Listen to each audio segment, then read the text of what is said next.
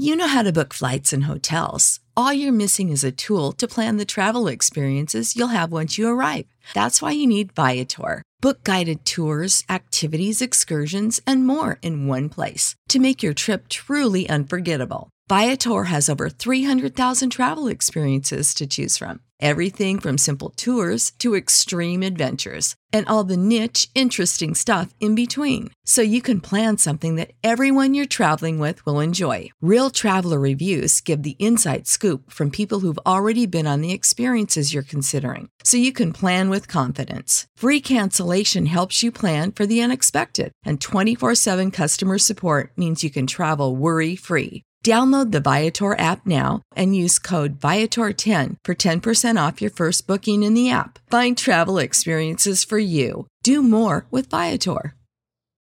For the ones who work hard to ensure their crew can always go the extra mile, and the ones who get in early so everyone can go home on time, there's Grainger, offering professional-grade supplies backed by product experts so you can quickly and easily find what you need.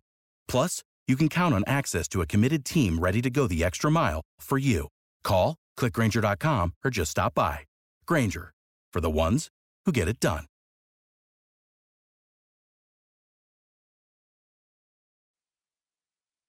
So welcome to this episode of the Rocks Pile Rockies Report, brought to you by RocksPile.com. My name is Kevin Henry, one of the co-experts here at Rocks Pile, joined as always by my friend and fellow co-expert, Noah Yingling. Good morning, Noah. What is going on Monday? Not much. What's going on with you? Hey, not much. It was amazing yesterday. I will admit, I took. We have friends in town, so I took a day off. Did not go to Coors for the game yesterday. Walked into one of the local breweries here. They actually had the Broncos on one TV and the Rockies on two. And I was just like, what upside world are we living in right now? But that may be that could well be an indictment on just how bad the Broncos are this year. So just saying. But anyway, hey, I thought you had a great piece out there that we published this morning. And, let's face it, the Rockies are on a roll right now. And it's really heartening to finally see them playing some really good baseball. Sadly, it's the middle of September when they're doing it. But you pulled out some really cool numbers on what's kind of made them successful lately, and I wanted you to share a few of those. So, for the Rockies, the main reason why they were successful this past week, and I mentioned this in the article, was the offense. In the first 7 games of this month, the Rockies went 1-6, and the offense hit 197 with a 262 on base percentage and a 345 slugging percentage, and they averaged 3 runs a game. This past week, I should say now, the Rockies hit 290, so they brought their batting average up nearly 100 points. Their on base percentage, they brought up about 120 points to 379. And their slugging percentage was 565. They also doubled their average runs scored per game to 6.3. And that was because Nolan Arenado, he hit 8 for 16 during the week with 3 homers, 8 RBI, also had 3 doubles. Very well could be named the NL Player of the Week. We'll find that out either today or tomorrow. And also, too, those numbers came with a day off, because yesterday he did not play at all because Ryan McMahon actually started in place of him at third base. Daniel Murphy hit 368 during the week as well. And then even on Sunday, the Rockies had 3 players with 3 hits, and all 3 of them were younger players. In fact, the most experienced one is Ryan McMahon. He went 3 for 5 with 2 homers, 3 runs, 4 RBI. Garrett Hampson went 3 for 4 with 3 runs and a walk. Josh Fuentes, who, of course, is the cousin of Nolan Arenado, went 3 for 5. I've never heard I know. Yeah, you never knew this. You never knew they kind of have like a friendly rivalry. Exactly. So he went 3 for 5 with his second career homer. He had his first career homer earlier in the week. And in fact, I remember texting you when he hit that, because Nolan had an RBI double, and then Fuentes had a homer. Yep. So, and then I believe Nolan had a homer, and then I believe Fuentes had another RBI during that. So yeah, I was telling you how. Yeah, it was kind of a friendly rivalry, which they've always had. So yeah, yesterday Fuentes had 4 RBI. He also had 2 runs. So, and it's nice to see some of the younger players playing well, and especially, I mean, in the Cardinals series, the Cardinals are a playoff team right now. Right now, they're going to win. If the playoffs were to start today, they would win the NL Central. Yep. And especially the first 2 games, the offense wasn't really there. They only scored a combined 4 runs, but the pitching was really well. The bullpen did not give up a run in either one of those games. And Chichi Gonzalez and Antonio Senzatella each went 6 innings. Both only gave up 4 hits, and both only gave up 1 run. So both of those games they won 2-1, which is shocking enough in the season that the Rockies have had, let alone at Coors Field, let alone against the Cardinals. So that was something good that we've seen throughout the week. But then the other one, and I mentioned this in the article as well, is Jairo Diaz. He had 3 saves during the week. And really, since July 25th, he's pitched in 22 innings. And he's given up 8 runs, but only 3 of which have been earned. So therefore, his ERA since then has been 1.23, and opponents are hitting .203 with a .247 on base percentage and a .304 slugging. So I mean, he's pitched really well as of late. And in fact, his ERA is, I believe, in the mid 3s now. His season ERA. Yeah. And before that stretch, it was in the mid 6s. So yeah, he's pitched really well. And also too, he had a 2-inning save this week, and then also Jesus Tinoco also had a save this week, and that was a 4-out save.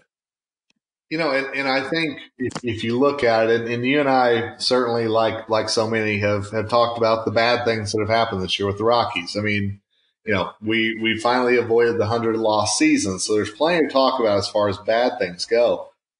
But this week, you know, you pointed out a bunch of young guys who are starting to kind of shine, and not just in moments, but over longer periods.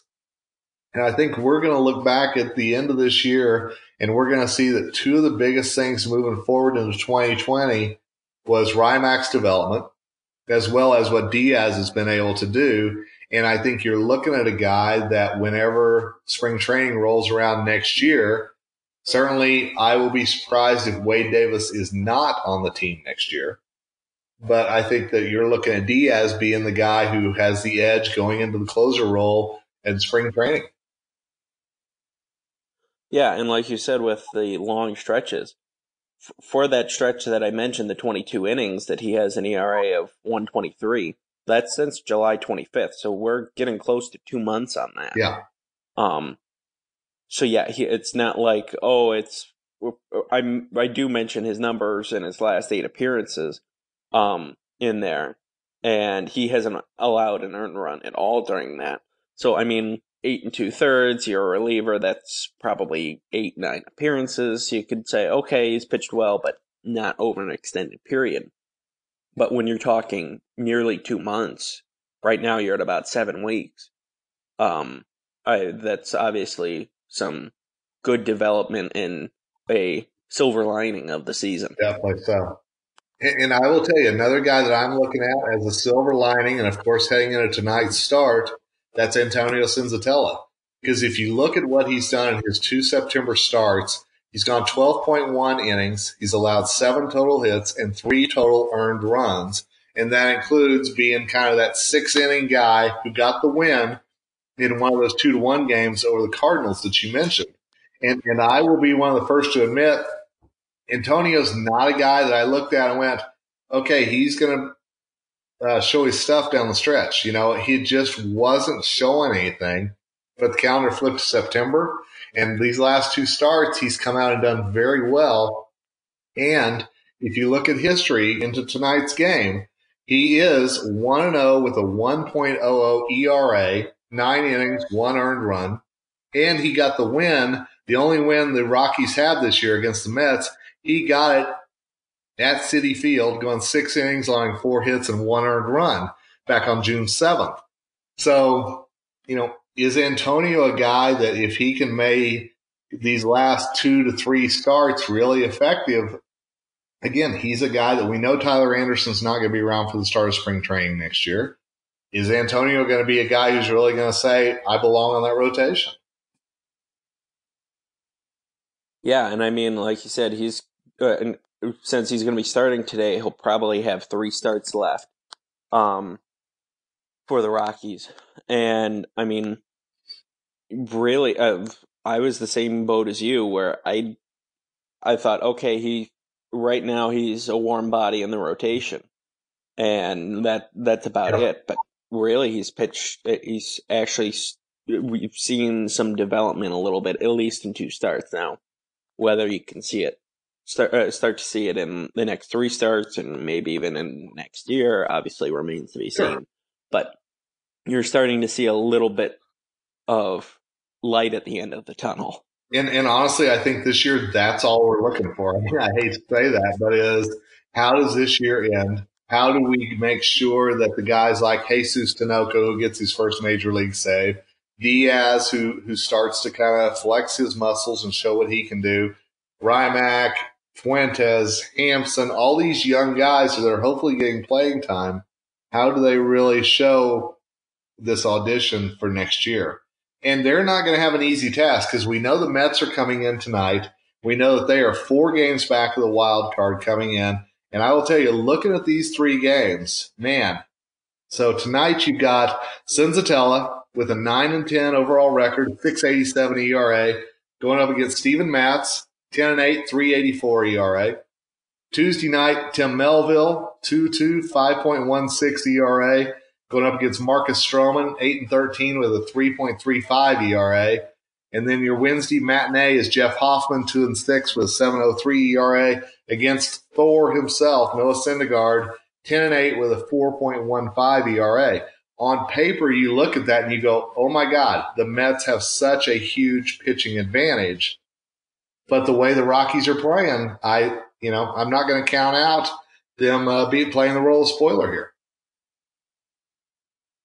Yeah, and also, too, looking the rest of the way, they're going to be facing the Dodgers, which they aren't going to really – the only thing they would be able to spoil for the Dodgers is possibly home field for the NL playoffs. And then the final homestand for 3 games against the Brewers. The Brewers, I mean, obviously time will tell if they're still in the playoff hunt then, but right now they're 1 game out of the second NL wild card. But also, too, they lost Christian Yelich, so you don't know how well they're going to play. But yeah, the Rockies could play spoiler kind of for the Mets, Dodgers, and Brewers. Yeah, and that's one of the things I talked about in an article last week was the things that they've still got to embrace this year. And we talked about the importance of playing young guys. We're seeing that. We're also talked about the role of the spoiler. And this is that time. You've already put that little dent in the Cardinals, which is good. I mean, obviously the Padres are out of contention, but you've at least snuck closer to them, in the NL West standings. So there's still things to play for.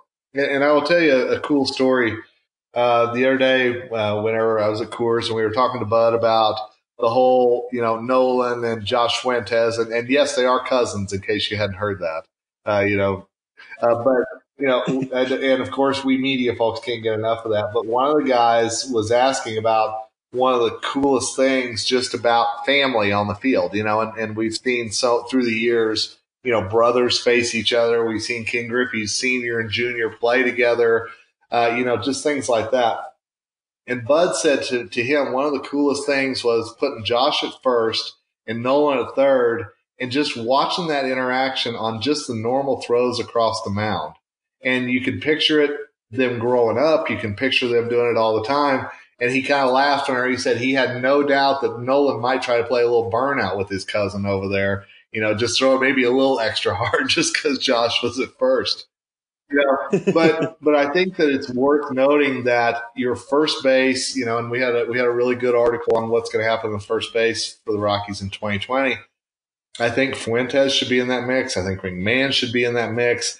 The good thing is some of these younger guys who are doing okay when given the chance, there are opportunities there. And certainly you point out that Murphy's on a little bit of a hot streak right now. But let's not overlook that some of these young guys are still auditioning to have their hat thrown into the mix for 2020 in that first base spot as well. Yeah, and I think the next 2 weeks or so is going to be crucial for what the 2020 team is going to look like. And going into the off season, I mean, right now McMahon is primarily playing second, but who knows if the team can somehow trade Daniel Murphy, he might slot in at first base if they could find somebody to play second. And that's the good thing about being versatile, as Brian McMahon is. But I mean, going into next year, barring some kind of, God forbid, an injury, he should slot into either second base or first base. And really, I mean, you look at it, you've got Nolan, Story, Blackmon. If Dahl is healthy, which he should be heading into spring training, and I mean, really, your next best bat is Ryan McMahon. Yep, absolutely agree. So, it's a great point you make because he's kind of your bridge sometimes between that top half of the order that's so loaded with big bats and your bottom half that you never know night to night what's going to happen. And Rymack's often that bridge to get them there. But hey, before we start wrapping up here, I want to make sure that we talk some more about the Mets because you brought up an interesting point before we went on the air this morning about something that could pay dividends for the Rockies at least tonight in tonight's game. So in the past 2 games, they faced the Dodgers the last 3 games at home. And they lost 9-2, won 3-0, and then lost last night 3-2. And they were on the Sunday night game. So they flew out of New York right after the game. But in the last 2 games that they played, they used both of their best relievers in back-to-back games in Seth Lugo and Justin Wilson.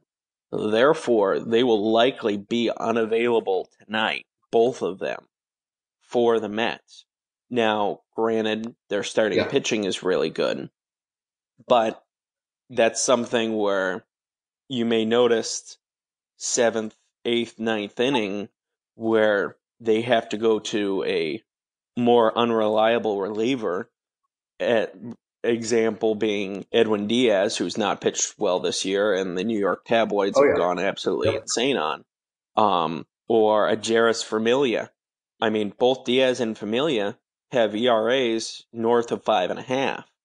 And then really everybody else in their bullpen, if you look at it right now, has got an ERA north of 5. The only 2, Lugo and Wilson, have ERAs below 3. And both of them will likely not be available tonight for the Mets. Now, whether that's a hard, we're not going to use them, or we'll likely not use them unless we see the scoreboard and we kind of have to manage like we need to use them. But also, too, both of them gave up runs yesterday because the Dodgers won 3-2, and both Lugo and Wilson gave up runs because Zach Wheeler, their starter, went 7 innings. He only gave up 1 run. Wilson went 2/3 of an inning and gave up a run. He walked 2. And then Seth Lugo went an inning and a third, and he was saddled with the loss because he gave up a run late. So that was it'll be interesting to see whether or not they use him or not. And also, too, another thing, Dodger-related from that game, they did not use Kenley Jansen in the closer's role. They used him in the 8th inning, which will maybe something to look at in the future, especially and knowing the Rockies are going to see them next week in LA, certainly something to look at. Excuse me. Yeah, for me, it is definitely about, can the Rockies starting pitching keep up with the Mets starting pitching?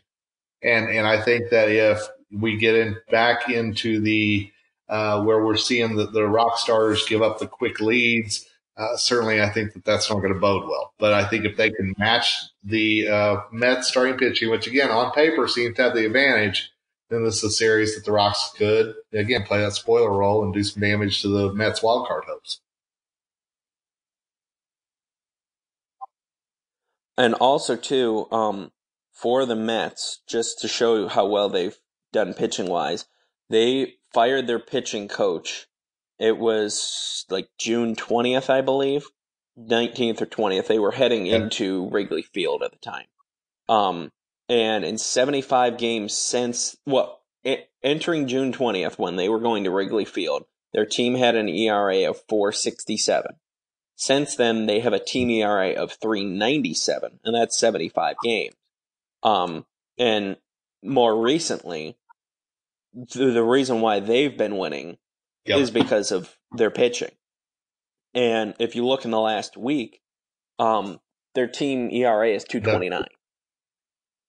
So, and that's since last Monday, because they won. They swept the Diamondbacks, and they won 3-1, 3-2, 9-0, 11-1. So they gave up a total of 4 runs in 4 games. They struggled against the Dodgers the first game. They lost 9-2, but then they won 3-0 and 3-2. So really, with the exception of that first Dodgers game when they gave up 9 runs, this past week they've not given up more than 2 runs in a game. I think that's really going to be something to watch. Great points. And we'll obviously be at Coors, getting you the latest information from there, as well as some behind-the-scenes stuff. So make sure you're checking out us on Twitter. We're at RoxPileFS, as well as on RoxPile.com. Noah, as always, good stuff. Thanks for the article this morning. I hope our listeners check it out. All those great numbers to know heading into the Mets series tonight. All right. Well, hey, and thanks to all of you for listening. Problem. We know your time is valuable, so we try to keep these around 20 minutes, but we appreciate your time, and we look forward to hearing your thoughts about this last couple of weeks of the Rocky season. There's not much left, so let's talk about it. Let's figure out how we're looking for 2020. Let's come together and say what are the goals that we'd like to see the Rockies accomplish these last couple of weeks. For me personally, it starts tonight playing the spoiler role against the Mets. We'll see you at Coors Field. Thanks for listening. For me personally, it starts tonight playing the spoiler role against the Mets. We'll see you at Coors Field. Thanks for listening. Support for this podcast and the following message come from Corient. Corient provides wealth management services centered around you. They focus on exceeding your expectations and simplifying your life. Corient has been helping high achievers just like you enjoy their lives more fully, preserve their wealth, and provide for the people, causes, and communities they care about. As one of the largest integrated fee-only registered investment advisors in the U.S., Corient has deeply experienced teams in 23 strategic locations. Corient has extensive knowledge spanning the full spectrum of planning, investing, lending, and money management disciplines. Leverage Corient's exclusive network of experts to craft custom solutions designed to help you reach your financial goals, no matter how complex they may be. Real wealth requires real solutions. For more information, connect with a wealth advisor today at Corient.com. That's Corient.com. Corient.com. For the ones who work hard to ensure their crew can always go the extra mile, and the ones who get in early so everyone can go home on time, there's Grainger, offering professional-grade supplies backed by product experts so you can quickly and easily find what you need. Plus, you can count on access to a committed team ready to go the extra mile for you. Call, click Grainger.com, or just stop by. Grainger, for the ones who get it done.